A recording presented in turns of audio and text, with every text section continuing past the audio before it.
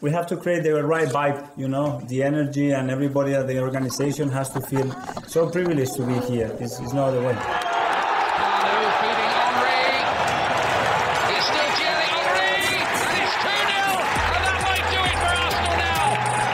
Thanks for listening to the Purely Arsenal podcast. Please follow us on Twitter at Purely Arsenal FP for all the latest Arsenal podcasts.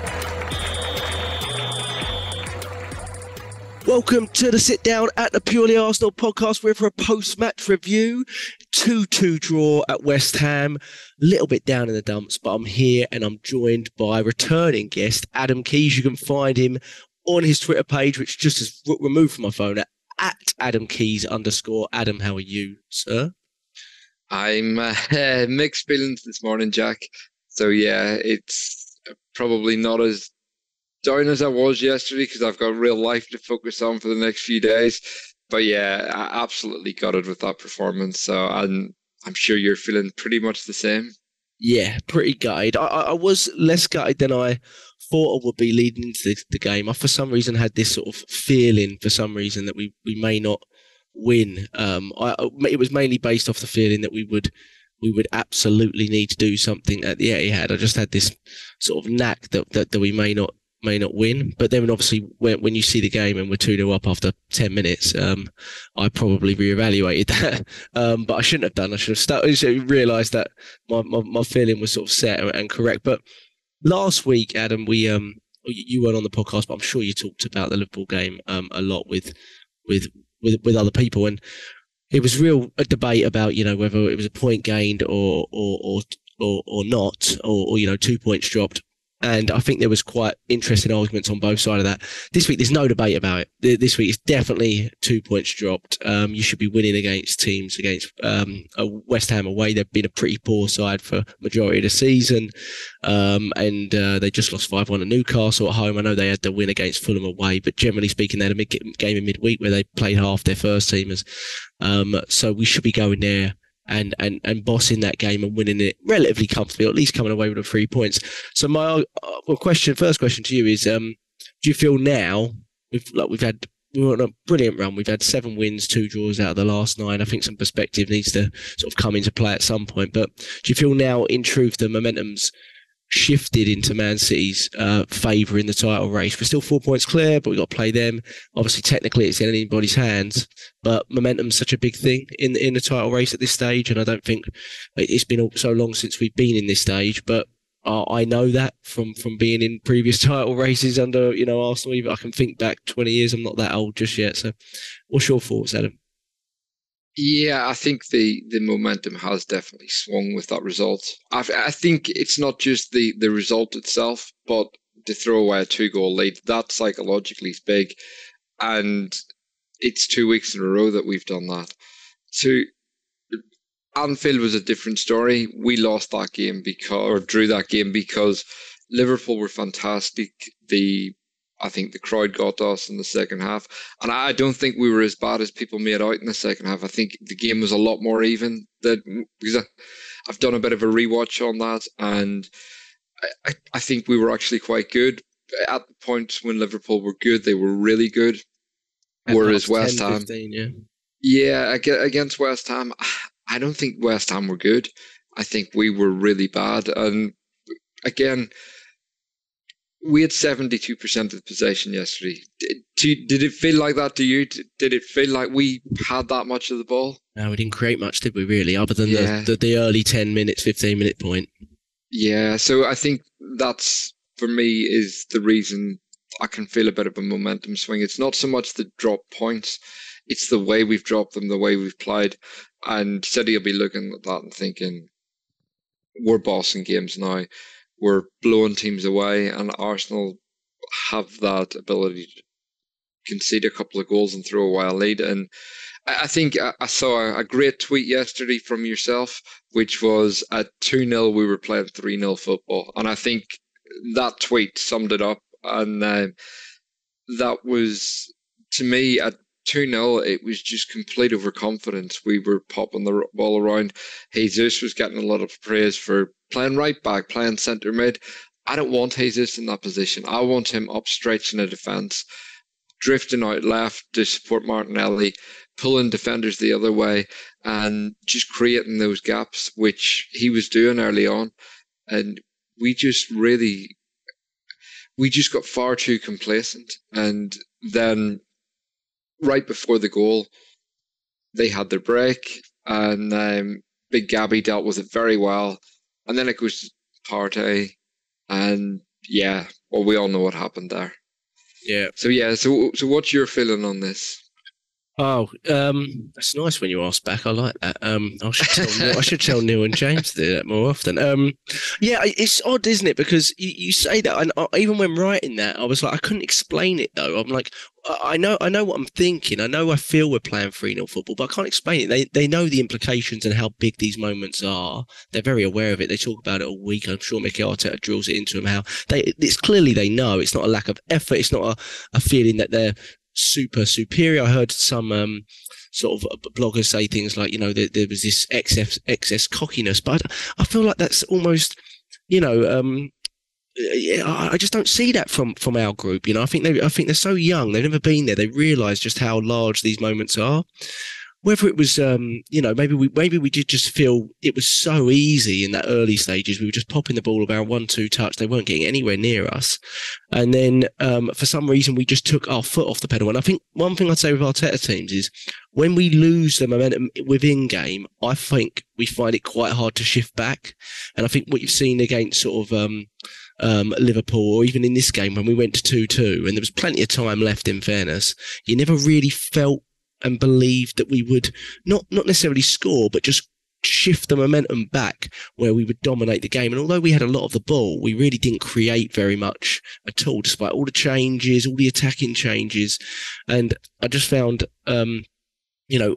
we're not very good at in-game management, at switching and when you've lost the control of a game, regaining that control. And maybe that's partly to do with youthfulness not being there. But I find it really difficult to explain the 3-0 football thing at 2-0. But it's infuriating, especially in a game like this where you're they literally couldn't get out of their own half. One more goal would have completely killed it. Or if not, just being really sensible on the ball would have really, really killed it. And I just think, like you said, I mean, notoriously with league titles, especially in recent years, teams aren't losing leads from 2-0 up. They're not conceding as many goals as we have. I know we've still got a pretty decent defensive record. We might be like third in the league or something like that. But we're conceding a lot more goals now. And I think, the Saliba injury and Zinchenko was obviously out today. Those injuries aren't helping, but we're conceding more chances too. Even if you look at like the Leeds game at home and the Palace game at home, we're conceding far more chances than we used to earlier in the season. And I think the XG bears that out and things like that. Yeah. So it's frustrating. It feels like, Adam, it's going in a direction. Some people can liken it to last season and how we sort of dropped off last season. Obviously, that was fighting for top 4. This is fighting for the title. And don't get me wrong, we're absolutely, unbelievable to be in a race that we never thought we would be in at the start of the season. But at the same time, there's going to be those critics out there, and I don't know what you think about it, is that will say things like, we don't have the steel for it, we don't have the mindset to fulfill it through. We faltered at the latter stages last season. When the pressure's really on, we may do it. We look like we're going to do it again, and all these sort of these adages. I don't know if you agree with that or disagree with that. I do think some perspective is needed, but I'm very frustrated. Yeah, I think we obviously need perspective because we didn't expect to be in this position at all.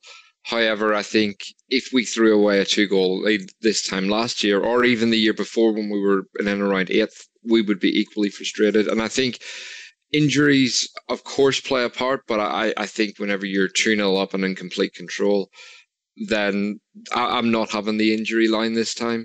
So I think Saliba's a massive... he's definitely been a massive loss for us. I think Zinchenko was yesterday at 2-1 because that's where you want him in midfield, just kind of giving us that extra bit of control. However, we were 2-1 up. We had a penalty. If that penalty goes in, I think we do go on and win that game quite comfortably. But it was, even the second goal, they didn't really create anything. They came out fairly strong, but there weren't loads of chances that you thought, like Ramsdale wasn't pulling off a load of saves in the way against Leeds he made a couple, against Palace he made a couple, against Liverpool he made far too many. But yesterday I didn't feel that they were really creating, and we had a lot of the ball again. So I think West Ham played 222 passes. We played something like 590. So when you look at it in that kind of context, crazy. We had loads of the ball. And again, I've seen a lot of Rob Holding hate online, and I think he didn't do anything particularly badly yesterday. I think it comes down to what Rob Holding can't do as opposed to what he does.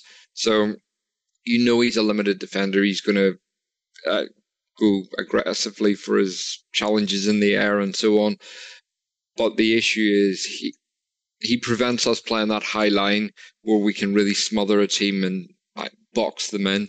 And again, if you look at City on Saturday night, City at times had every defender 10 yards inside the Leicester half. With Rob Holding, I just don't think we're comfortable doing that. And again, if you look at other games when we've played, Saliba's been the one really driving us forward. Him and Big Gabby are well into the opposition half. That just can't happen with Holding, and I think it restricts Ben White a bit.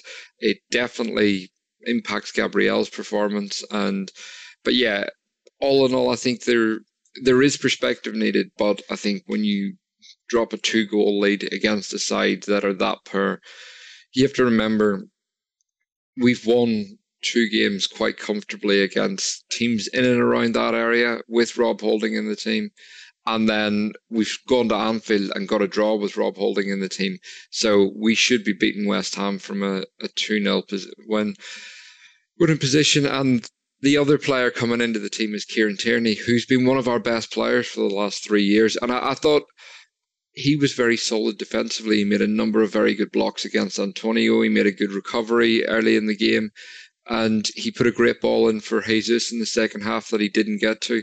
So all in all, I think, yes, we need perspective, but we also need to remember we have thrown away a 2-0 lead against the side battling relegation. So I think there's perspective in terms of where we are, and it's not all the end of the world, but there's also perspective that we've thrown away a 2-goal lead. So I think we can be proud of the team and not, it's not attacking the team, it's just being constructive in that. That's exactly what the players said after the game as well. Yeah, they're saying the same thing. Did you have concerns though now? But they're obviously concerns. After 2 results like this. But do you have concerns in terms of a bit of confidence to see out games? Yeah, I think that's natural. I think it's one of those, we could go to play Southampton at the weekend and we could absolutely blitz them, and suddenly that swagger comes back into our game. And I think there's now going to be that, I guess, mental block at 2-0 until we get a 3rd goal, where we're not going to be confident seeing games out, where a bit of doubt's going to creep into players' minds. That'll be in the fans' minds too. I think dropping a 2-goal lead at Anfield, that's to be expected. I think if someone's 2-0 up at the Emirates and Arsenal get a goal just before half-time, the whole crowd are behind the team, the players start to believe, and that's kind of natural when you play against a big team. However, I think the West Ham one's going to create the doubt, and until we probably go get a 3rd, get a 4th, that will keep happening. And the real doubt, imagine we went 2-0 up against City. Everyone's going to be, there is going to be that doubt until... I'll take that until now, I would absolutely take it. So if we were 2-0 up against City and we drew 2 each, I would not be complaining.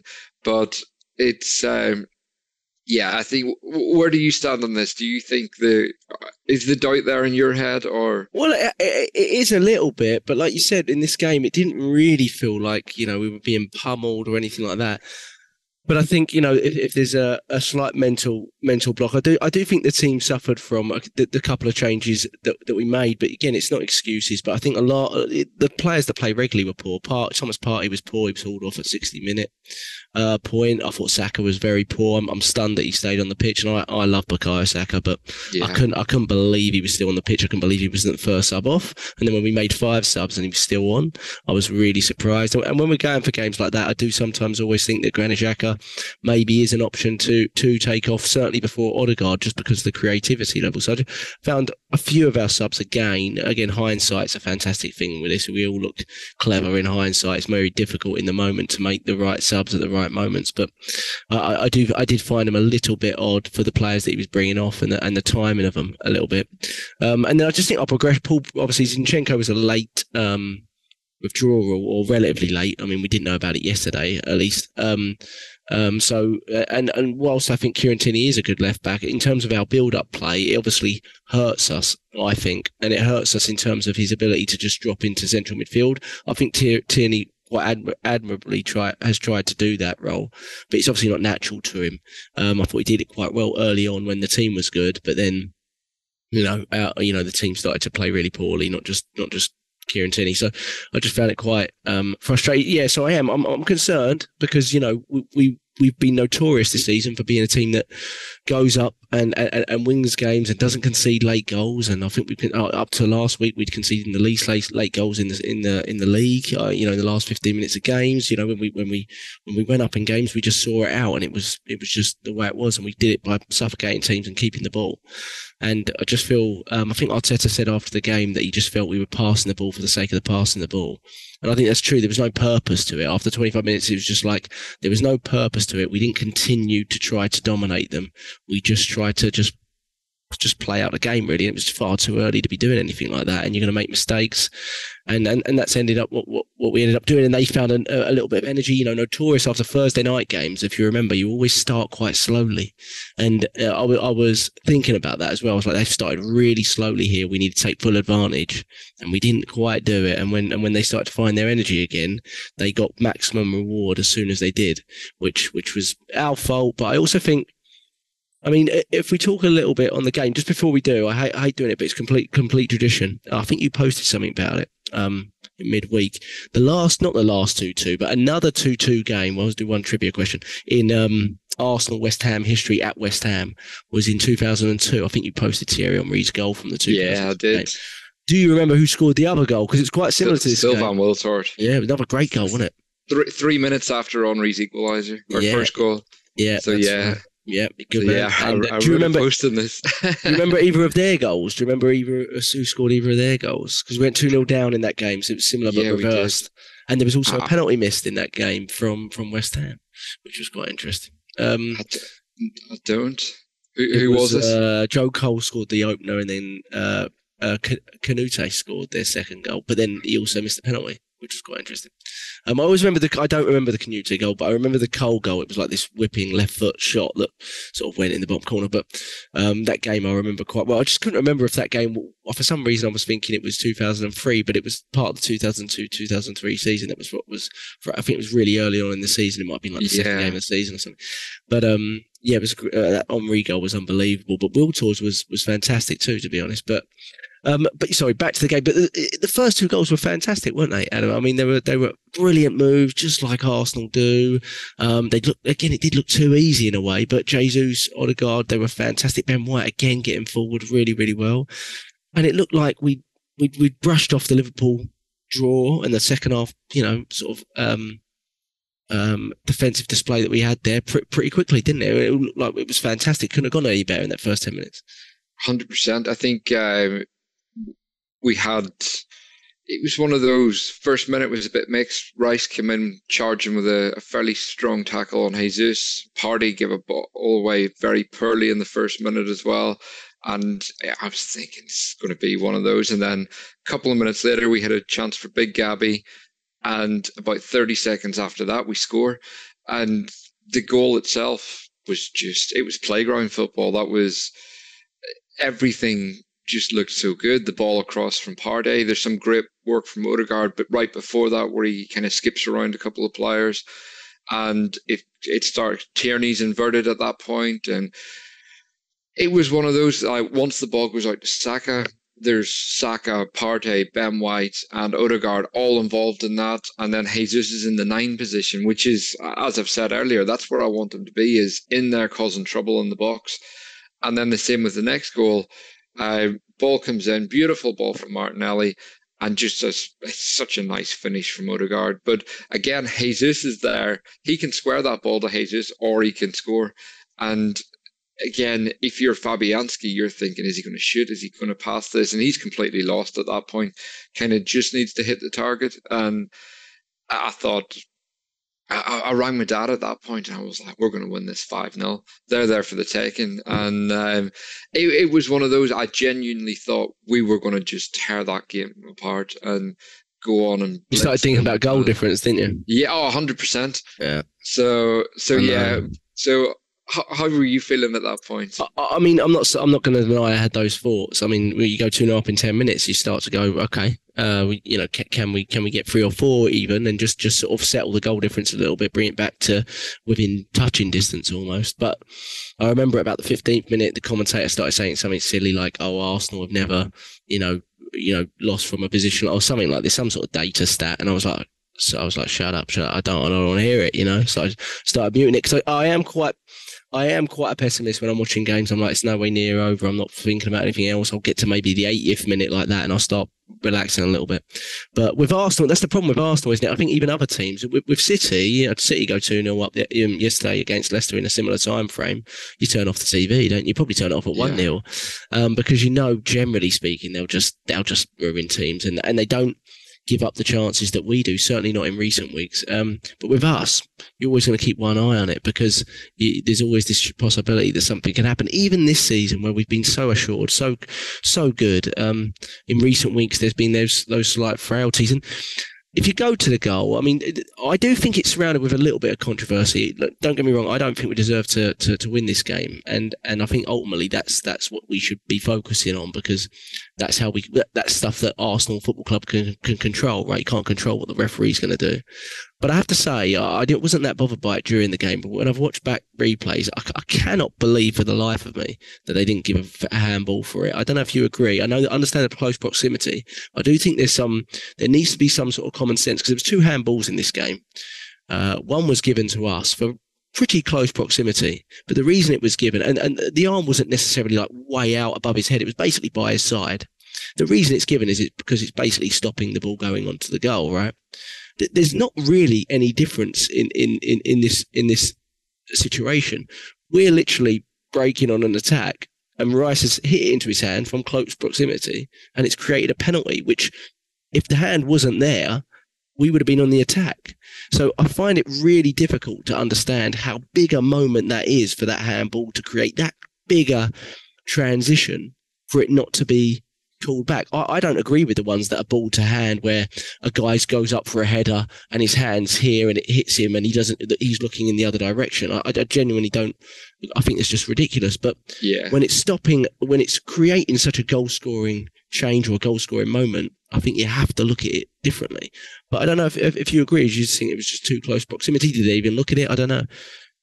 Yeah, I completely agree with you. And I saw a clip that you shared as well on Twitter, which was kind of, it's from behind and you can see Rice's arm up here. It's unbelievable, isn't it, when you see that clip? Yeah, and also in the same clip, Rice kind of like glances back at the ref to see, is this going to be given? And I saw last night someone making a point. If West Ham went on and scored directly, there's a good chance VAR reviews that and pulls it back for a handball in the build-up because it's so close to the goal. And it's kind of, again, it begs the question, what are the rules? What does VAR review? Because I think the actual penalty itself, Big Gabby knows he's clumsy, and I don't think there's any complaints about the actual penalty. I know some people have said Paqueta initiates the contact, but look, we've all played football, and if someone's sliding in at you with that speed and you're running like that, it's very difficult to get out of the way. And so, yeah, for me, the only controversy is about that handball in the build-up, because I still think if that happens anywhere else on the pitch, that's given. And I think it just, from the handball to the penalty, it's such a short space of time that I think the ref just focuses on the next move, and that's what costs us. But I really don't understand how that wasn't given. And yeah, to me, it's just bizarre that we didn't, because I think it was at that point of the game as well. If we got a free kick for that, ball's put down, we kick off again, and the game just continues at the same walking pace that had been played at for I think it was 34 minutes or whatever at that point. And I just don't think that West Ham get any momentum back. But again, I think we conceded that first goal in the lead up to half time as well, which it's one of those, if you're going in 2-0 down, people get an extra pint at half time. They take an extra couple of minutes getting back to their seats, because you're 2-0 down, you're in no real rush to get back. And then the crowd start the game slowly. If you've just scored before half time, you're buzzing for your team coming back. You've got that bit of hope that's like what the game's all about. Same with the West Ham players in the dressing room. You're going in pumped up with a bit of belief and think, and then for the next 10 minutes before the whistle went, that momentum kept going, and they just seemed to have this real belief, and we couldn't complete our passes. We just kind of, similar to Anfield after that point, we just became very sloppy, and you think Arsenal need to get in here for half time. And that all, had that whistle have gone for the penalty, that just doesn't happen. But yeah, again, it's one of those, you have to react and be level-headed at that point. And as you said with City earlier, if City concede that penalty, I think they come out and they get a very tight control of the game, and they see it out, possibly get a third before half-time. But if they don't, they make sure that West Ham feel very much like the underdogs at that point. So yeah, so that's where I stand on that one. Yeah, we allowed the momentum to shift, and I think Partey was poor. I saw Mikel Arteta very upset with him, just basically saying, move the ball quicker. That's from what it looked like to me. And we were guilty of that. We were guilty of taking the extra touch in areas that we just should never have taken it, doing little flicks in our own half. And again, I mean, that implies there is some cockiness, but I don't really think that's what it was. I just think it was confidence and trying to play freely, but we didn't understand the game state and the moment and how large it was at the time and how long was left, and just to be uber focused like we were in that first 10 minutes. And what's really frustrating is, like you said, the Rice looking back thing is unbelievable. I agree with you on Paqueta. I think it's a pen. I think it's really unlucky from Gabriel, because he somehow drops to his knees, doesn't intend to actually even make a challenge on Paqueta, but somehow his knee caught. I don't. It's very odd, but the Partey one is. I based a lot of my frustrations on Partey around that moment, because I didn't see. But I do think he was poor. I do think he was guilty of just being caught on the ball more than once. This one was, I think, unlucky, because I think he'd basically done Rice, and Rice just whacked it with his hand away from him. I just, the turnaround from Rice just says it all for me. And if you watch the whole thing through, when they actually give the penalty, I mean, the Arsenal players are absolutely gobsmacked it's not been called back. They are stunned. They're literally going up to Rice and they're going, yeah, you did handle it. And Rice is basically going, yeah, I did. I mean, I bet you Declan Rice could not believe they didn't call that back. I genuinely do think that he was that shocked. But again, sometimes you get what you deserve in games, and I've been frustrated with many decisions. Brentford at home, for example, which was a ridiculous decision, but we didn't deserve to win the game. So, sometimes it goes like that in games, and that's not any justification for it. You should get the decisions you should get rightly, But then, yeah, like you said, it's easy to shift that momentum back at that point for top teams, and we just don't seem to be having that ability at this moment in time. We seem to have one setback, and suddenly it changes the whole way we're playing, and that just wasn't the case, and hasn't been the case for a large portion of this season.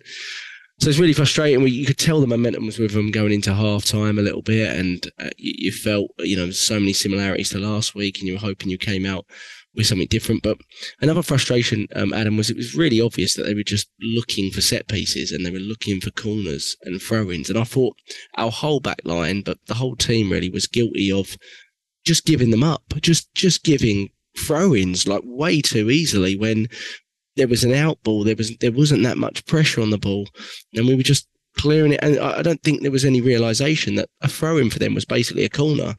And that's really how their second goal happened, wasn't it? Because I think it was from a throw-in that gets cleared out and then gets pumped straight back in. And Holding and Ben White are both guilty of just not getting out early enough. And then you could argue Ramsdale's guilty as well. I don't know if you've got any other arguments there. Yeah, I think so. I was talking about this one yesterday, and the thing that wasn't flagged for their goal is we should have had a free kick before that throw-in. So Gabriel Jesus he's being held. I think it's so foul. He's got an arm around him. He actually takes his boot off because he's standing on his heel, and he goes down. He's holding his face. So I think he got some kind of scratch on his face or whatever. Who knows? But his boot actually comes off because he's being stood on, and there was absolutely nothing made of it. I think he's in a bit of disbelief that he hasn't got the free kick. And but yeah, you're right. The minute they get that throw, we need to be switched on. We need to be focused. And I think Gabriel he doesn't see Bowen behind him. I think the Arsenal back four were focused on getting out, and there were quite a few West Ham players in offside positions, but they didn't see Bowen, who kept himself onside very well. And then for me, Ramsdale has to save that. He's had all the plaudits in recent weeks for how good he's been, but you can't get a hand of that ball and push it onto the post. I think it was a fairly weak shot, and it was one of those, when it hits the back of the net, you almost can't believe it's gone in. So especially in such a big moment of the game too. So what did you think about Ramsdale in that moment? Well, I think he should save it. I don't think he expects him to shoot on first touch, but he should. You know, he's got to be ready for that. You make a great point. I think I did mention that in a tweet. I thought it was unbelievable again that Gabriel Jesus doesn't get. I mean, his boot's literally off. He's not taking his boot off himself for starters. So that's a little hint. But I think that literally leads to the throw-in, and then it's a goal from there. So again, it's frustrating because the two moments they had, whilst I think they probably deserved a point, were really frustrating moments because they probably both goals had a real big argument for not standing, I think. But then, I think Ramsdale definitely should save it. Like you said, the plaudits he's had, but he should be saving that. He should be tipping that round the post. And I think Holding and Ben White are just guilty of sleeping, really, and not. Again, it mimics what we were doing since their first goal in just not being fully switched on, not being really realising, the magnitude of the moment, really. And it's just very frustrating. I felt we were quite passive. It just, again, I keep comparing us to City here, but City just looked like they had a job to do against Leicester, and we came out very much like that, and then we just seemed to. I don't think it was so much. When I say overconfidence, it was. I feel like we thought the game, it probably was too easy for us. We were popping it around, we were getting that control, but we didn't look like we wanted to cut them open to go for the third and really play with that intensity. And I think that was the same at the back, where we didn't have our usual aggression. We didn't have, I think you've made a great point as well about just hoofing it out of play for throw-ins when we were playing straight into their biggest strength. We were too willing to give those balls away. And in general, we were very poor at winning the second ball. And when we did, we weren't winning it, we were putting it out of play. So, and the same happened against Liverpool. I think all kind of 4 of Liverpool's big chances in the second half came from us not winning the second ball. And it's very, very basic stuff, but it's stuff that we've been doing all season. So I get that this is a young team, but this is a young team that's done that all season. So they're good enough. They know what they're doing. And maybe that's where the changes come in. And we noticed Saliba not being there. We noticed Zinchenko not being there. But again, these are the very basics of football. These are the fundamentals that you're taught from you're 5 years old playing like in the park. It's kind of, if you can't win the first, you win the second. And we didn't get the ball down. We didn't play it out from the back as we usually do. That zip wasn't there in our game, and I think Partey had probably his worst game of the season. He has had a couple of poor performances, but to the point I actually thought Jorginho was very good when he came on, and he gave us much more control, which I don't think I've seen that at all this season, where Partey's come off and I thought Jorginho's looked like an upgrade on him. So yeah, but I think a big part of it was the aggression and that clinicalness at both ends of the pitch. Sometimes you just need your defenders to really play on the front foot, and I thought we were getting deeper. So even when we had the ball, we were still kind of dropped 10 yards back inside our own half when we were playing it. So it meant a lot of our play was in and around the halfway line and kind of in the middle third, and we weren't really pushing them back into the box, because as the game went on, they were playing the old two banks at four, the Moyes classic, and we weren't taking advantage of that. We didn't look like we had that cutting edge. So I feel sorry to interrupt you. Carry on. No, I was just going to ask, like, where do you think it went wrong from there? Do you agree with that, or do you think I do agree with that, and I think there was two key moments in the game. I think and they both went against us. One was the penalty for them, and the other was the penalty for us. And you score that at 2-1, and I don't think they come back from it. But there was this feeling that we didn't deserve that penalty, but that we just weren't playing well enough to get another 2-goal lead. And I was much more nervous with Saka stepping up to that penalty than I have been for. I think it's his first penalty that he's missed for Arsenal. It is. So I'm not frustrated with him, but I did find it. I was kind of watching it. I remember watching it, going like, "Oh God, he's been really poor today. So let's just hope he can put a penalty away." And the last thing you want, Salah missed one last week. It happens to the best of players. So, but you got to get it on target. I'd rather you miss it on target than put it wide and away. I don't know how close it was. I've not seen the angle, but not close enough, obviously. But it was as soon as that happened, you felt that was another big moment, and you felt that was going to go against us possibly, because we weren't creating enough to think, we're just going to get more chances. And I don't know. I mean, I guess we should discuss that a little bit. Like, I don't think Saka's a confidence player. I have absolutely no worries about how he's going to play in the next game, to be honest, or the one after that. He'll turn up when we need him. Will everyone else? That's my concern. I think he's done enough over the last 2 or 3 years to back him on that, to be honest. That's where I'm at. Though I do think he's been quite poor in the last 2 games, and I do think he should have been the first attacking substitution off. And I think it would have given him. I had a discussion with someone online, and then they said, they thought they kept Arteta kept him on just to, keep that confidence in him. And I was like, he knows he knows Arteta's got the confidence in him. For me, it's more when I watch him at the moment, I feel he looks fatigued. I feel he looks a bit drained. He's played most minutes than any of our attacking players by some distance, I think. I don't know if you have similar concerns with Saka. What did you think of his performance? Do you have bigger concerns for the short term, long term? No, I don't have bigger concerns. I completely agree with what you've said there. I think he should have been the first sub. I still can't get my head around Gabriel Jesus coming off when he did. I think he had a tricky 5-10 minutes before he came off, but he was our best player in the first half and the best player on the pitch by quite some distance. So I think although he was having a tricky 5 or 10 minutes, he was still throwing himself into challenges. He was still causing problems and making them deal with things. So for me, Saka was just having a really poor game, and I think he's bounced back from the penalty miss at the Euros. If he was hooked and Arsenal went on to win the game, I don't think that penalty affects him at all. I think it's one of those, him staying on the pitch and continuing to have a poor game, that's maybe going to make him feel worse than had he have been the first sub and Trossard comes on and sets up Jesus and he scores the winner, then that penalty miss is forgotten about because it's just part of the game.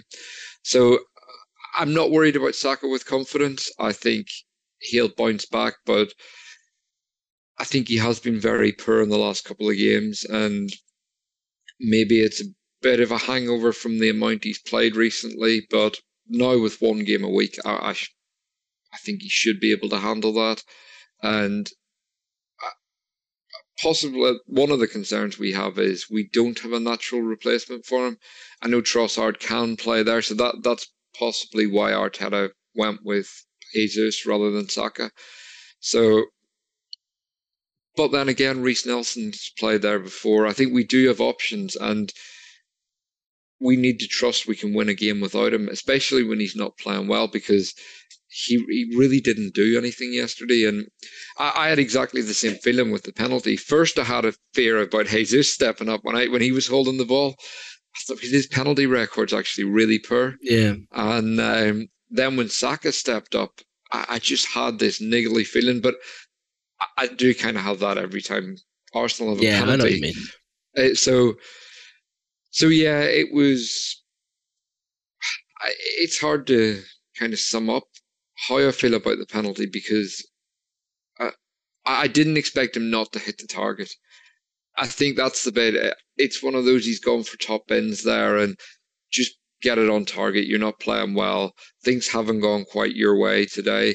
And again, when Saka's not playing well, one of the reasons why I've got faith that he's going to bounce back against Southampton is it's not like when, I don't know, Aubameyang wasn't playing well and he was just walking around the pitch, or Lacazette wasn't playing well because he had run out of steam.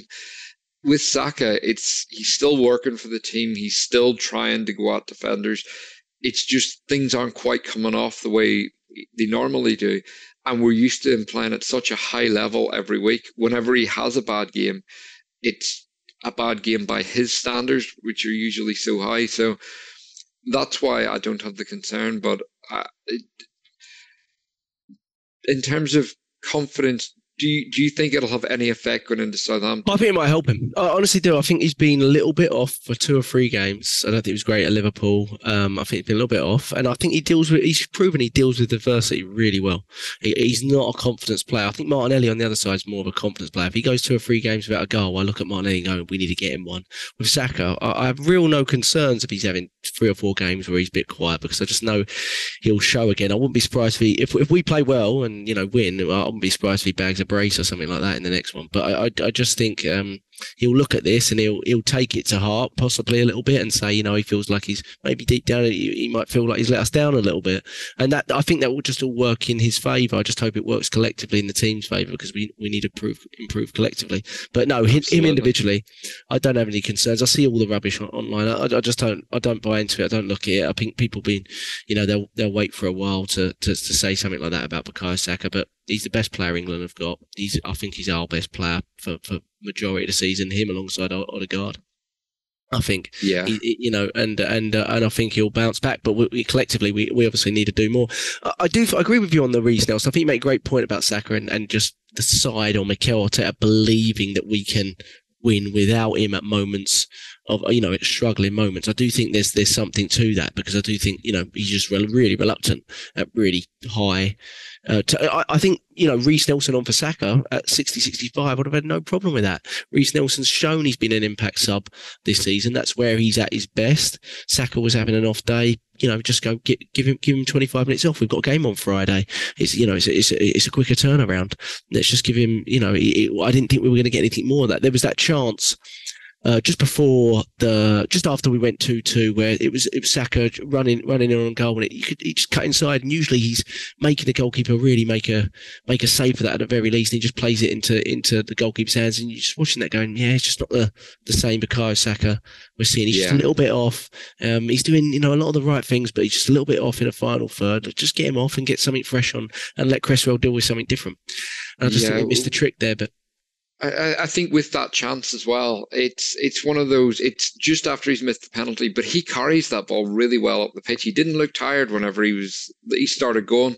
He carried it really well, and I think it's Cresswell. He's showing him onto his right, and usually a confident Saka just he kind of feigns left, pushes it right, and he unleashes that shot. We've seen it against Leeds. We saw it against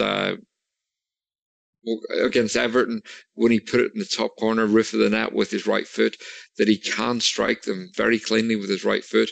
And I think, as you say, at the very least, he makes the keeper make a save. And it was a really limp effort. And I think that was the point where it's just get him off, get someone fresh on.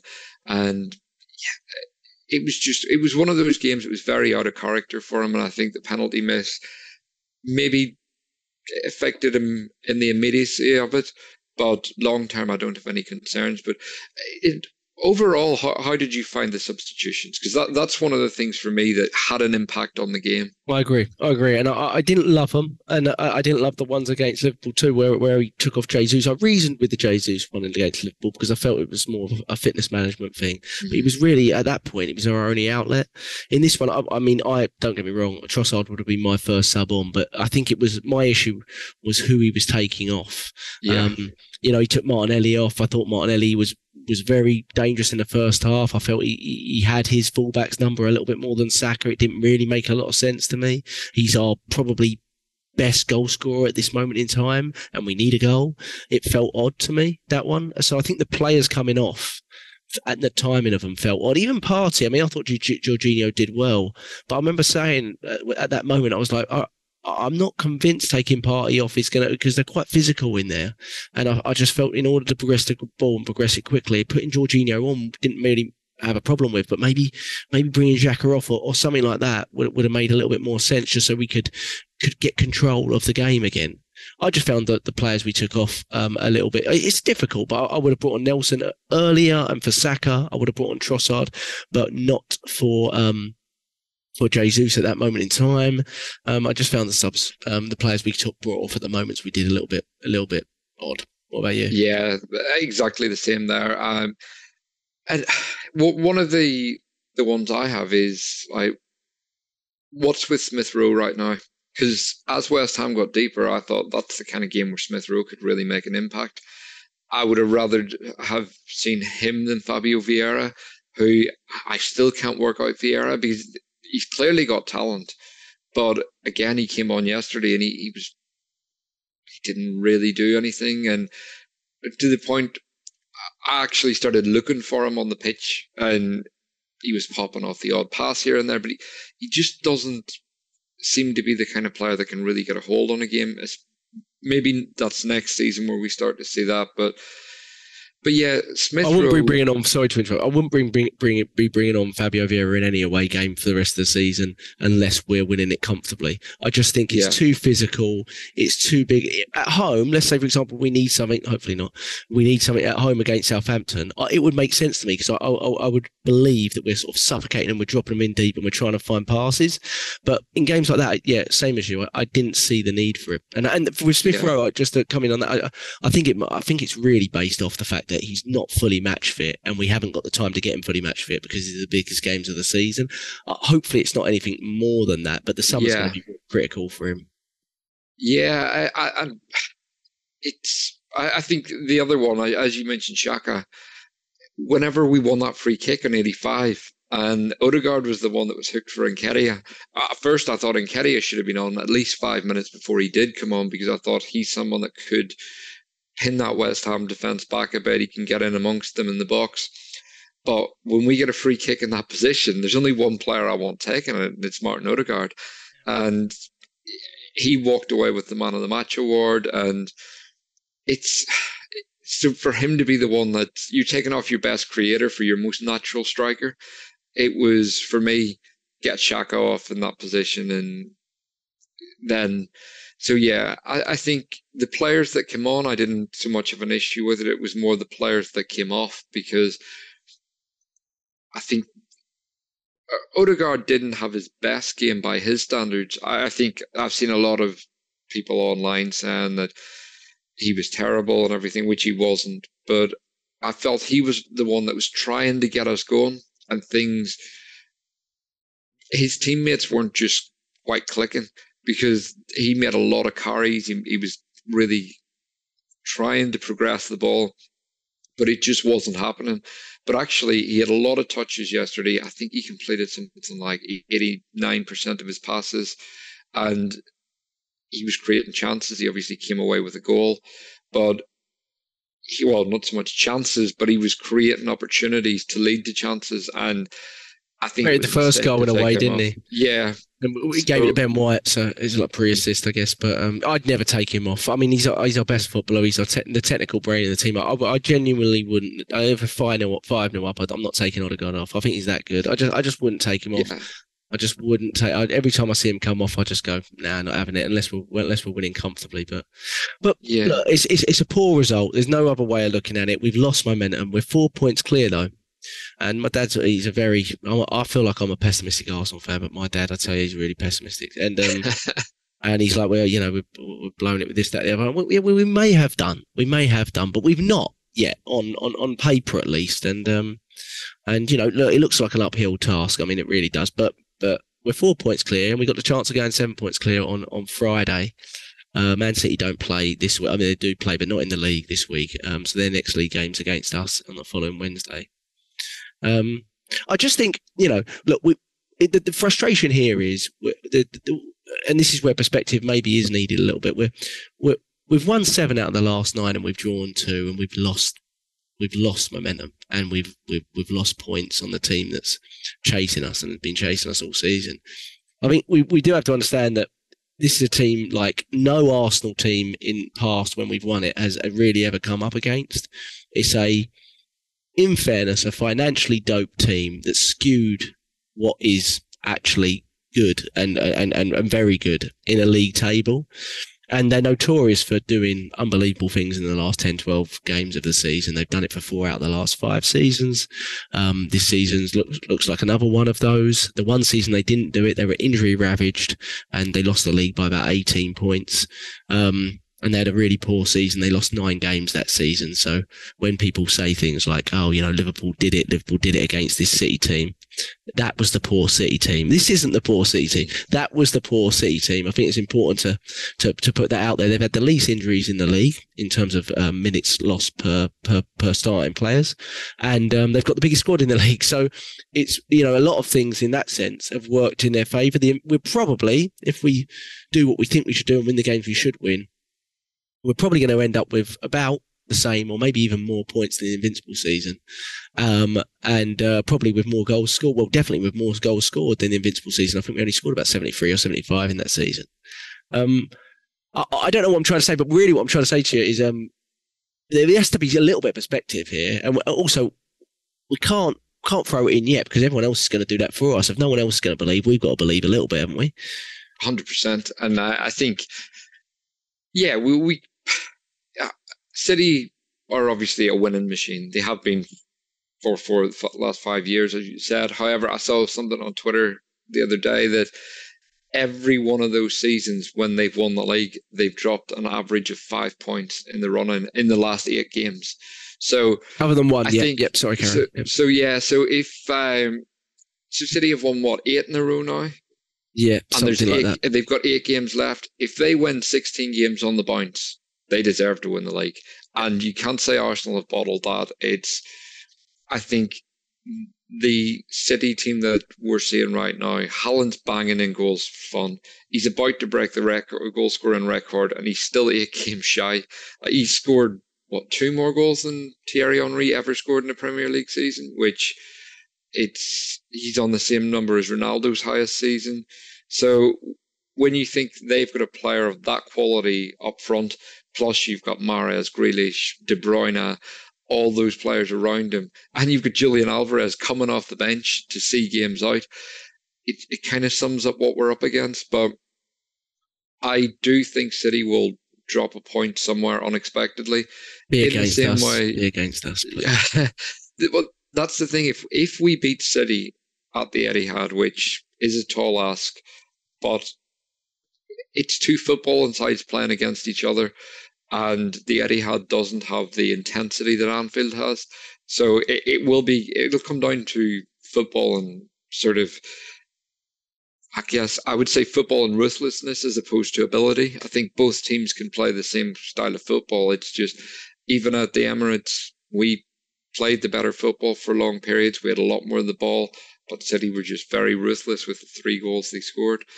And I think they will drop points somewhere, because if you go to Bayern now, it's a case of seeing out the game, but then they've got the FA Cup semi-final, then they've got 2 legs against Real Madrid, which that's not going to be an easy game like they've just had against Bayern. That's going to be a real battle, and it depends how they bounce back from that. So really, if we're talking about them winning 16 games in the league, we're potentially talking about them winning over 20 in a row if they're going to win the Champions League and FA Cup as well. So when you factor in the amount of winning they have to do, if they do it all, you're talking about probably the best side of all time. But yet, all season we've heard City aren't at it. So it is just ridiculous, the press around it. But yeah, I guess my hopes have been dampened slightly, but I'm still going to believe right until the end. And because I guess it's about 2008, the last time we were really in the mix for a title. And it was at this point where things started to fall away. But I think on the whole, we've got a more balanced squad than we did then. And I mean, this is where we want to be as Arsenal fans. It's not competing for fourth place. It's having a conversation about whether we're going to win the league and whether we can see it out and go to City and beat them. I mean, when was the last time we really talked like this? Even in 2013-14, when we were ahead for quite a while, going away against the big teams, you always felt we were going to get beaten. Whereas this year, it's only Old Trafford that we've been beaten away, and it's like against the top teams, and only City have beaten us at home. So when you put it into that perspective, I mean, we're still in an incredible position. And if we can bounce back quickly against Southampton, I'm still going to believe. I'm still going to be hopeful right until the end. And I think the City games now become really important because it is that 6-pointer. And if City beat us, it becomes extremely difficult to win the league, and it's then in their hands. Whereas if we beat City, it's very much in ours. But both teams still have tough games to come. I think we've got the more obviously tough games on paper with Newcastle away and City away. However, they still have to go to Brighton and Brentford and places like that, which they're not nice grounds to go to. And those teams are fighting for Brentford more so Europa League, which would be absolutely massive. And even if they got conference, it would be huge, wouldn't it, really? Yeah, so we never expect to see Brentford in the Prem. Imagine seeing them playing European football. And even Brighton, the fact that they're in the mix for top four, they're going to be scrapping for everything. And we've the way got to play them as well, yeah. I think I'm more confident because we play them at home. However, it's one of those City, they're going to be scrapping for every ball against City, and they don't fear big teams in the way some other teams do. So I don't think they fear anyone. So they should have beaten Spurs last week. Tottenham were very, very lucky in that game. Yep. So I think it's the kind of game where they could give City a real run for their money. So yeah, I where do you stand on City? Do you think they'll win every game because it's kind of being... I did say the other day, I said I think the way they're playing, I could see them doing it. But I did say also, I said, if they're not going to do it against anyone, I have to believe it's going to be us, because I believe we're the best team they're going to come up against. And I can include I include the European teams in that. I think it's just so vital that when we go there, we play... they're not going to be able to play like they did against us at the Emirates. Now, they have multiple ways in which they can play, but they had about 33 possession. They're not going to be able to play that way, especially if we beat Southampton. They're not going to be. They have to win that game. They're not going to be able to play that way. They played that way, and they played on the side of, we're going to make an error, and we did make the errors, but they've basically not played that way all season. So what they'll bring up against us, but I expect you'll see more of a typical Man City performance against us. So, but look, I mean, nothing's changed in the sense of what we need to do. We needed to get something at the Etihad. We still need to get something at the Etihad. We may need a win at the Etihad. That's a tall order, like you said. If you could have any game after these two games, and it's not saying anything against Southampton, I think they could be dangerous, but you'd want a home game against the team that's bottom of the table. You probably would want that, right? So we have to look at that and be really up for it. I hope the crowd are really up for it. We're going to need them more than anything. It was great to go to a game for the first time in about 4 years a couple of weeks ago. It was fantastic. The atmosphere was terrific against Leeds, and we need to bring it. It's disappointing, but I think a large group of the fan base us realise, how privileged we've been this season, and that there is still possibly and hopefully some really big moments to go. So before I let you go, because you've got a couple of minutes, and it's been really good chatting about it. What's your predictions for? It's Friday, I believe, the game. What's your prediction for the Friday night game? We got to bounce back, mate. Yeah, I'm going to go confident and go with 4-0, because I think Arteta is going to drum it into them that after they get that early goal, they need to go out and kill Southampton and get over that hurdle. But if it's a 1-0 win, I'm going to take that in the same way. So, but I'm confident that we'll, at home with the Emirates crowd fully behind them, it's our first home game in a couple of weeks. I'm going to go with a 4-0 win, and hope, because we also need to keep a clean sheet, and I think that's the other thing that he's going to really drill into them. And I'm also hoping that Saliba's going to be back. So that'd be huge. I'm not confident in it, but that would be huge. If he's not back for that, I don't think he's coming back for the City game, and I'll be wondering when we're going to see him this season, to be honest, because you can't just throw him in against City. He needs 30, 40 minutes, doesn't he? Who's your first scorer for that game? We usually get 4-0. 4-0. Who would be first scorer? I'm going to go with Martinelli. So yeah. So what are you thinking for this one? I'll go. I'm never that optimistic, but I'll go 2-0, and that is optimistic. Clean sheet hasn't been something we've been keeping, but and I'll go Saka. Like I said, I think he'll if he's playing, he'll bounce back. He might rest him. There's a possibility he does, but I don't think he will. So I think I'll go 2-0 Saka, but. Just like you said, any win. I think the goal difference thing is gone. To be honest, in my head, it's gone. They're just too free flowing and scoring, and it's going to be hard to make that up. But it's all about point total, really. I don't really care about the goal difference. But we are conceding, like you said, we're conceding too many goals. So it would be really nice to get something like a clean sheet. But just any win, any win would be fantastic at this stage. We've got to bounce back. We've had those 3 games earlier in the season where I think we lost to Everton. We drew at home to Brentford. It took us 3 games to get out of that. It's been 2 now. We can't allow it to be a third. We have to beat Southampton at home. We have to go into the Man City game 7 points clear of them. I think it could be it could be a big thing going in like that. So fingers crossed, mate. I will let you go. Adam Keys _ on Twitter. Just quickly before I go, you're doing a new podcast. You're part of a new podcast. Do you want to give that a little plug? Yeah, so I'm the new co-host of the Arsenal Therapy podcast, which has been running with it for a couple of years. So you can find it on Twitter at the Ars Therapy, I believe. Ars Therapy Pod. So yeah, it is Ars Therapy Pod. So yeah, cheers, mate. So yeah, you can find us over there, and we'll be doing a pod after every game, and I'll also continue to hop on here whenever Jack invites me on. So yeah, so thanks for giving us the chance to give the other one a plug. And hopefully I'll be on here soon. I'll be tuning in. I didn't see. I see a lot of your posts. I didn't see that. I'll miss that, but I'll be making sure I tune in. I love an instant reaction podcast. Thank you, Adam. Thank you. We're on @Purely Arsenal FP at Twitter, and we are at Purely Arsenal on YouTube. Most people are listening to us through podcast streams, and James, Neil, and all the other guys will be back in the future. Fingers crossed for Friday. 3 points, please, going into the Etihad, where we're going to smash City up the Arsenal. Thank you, Adam.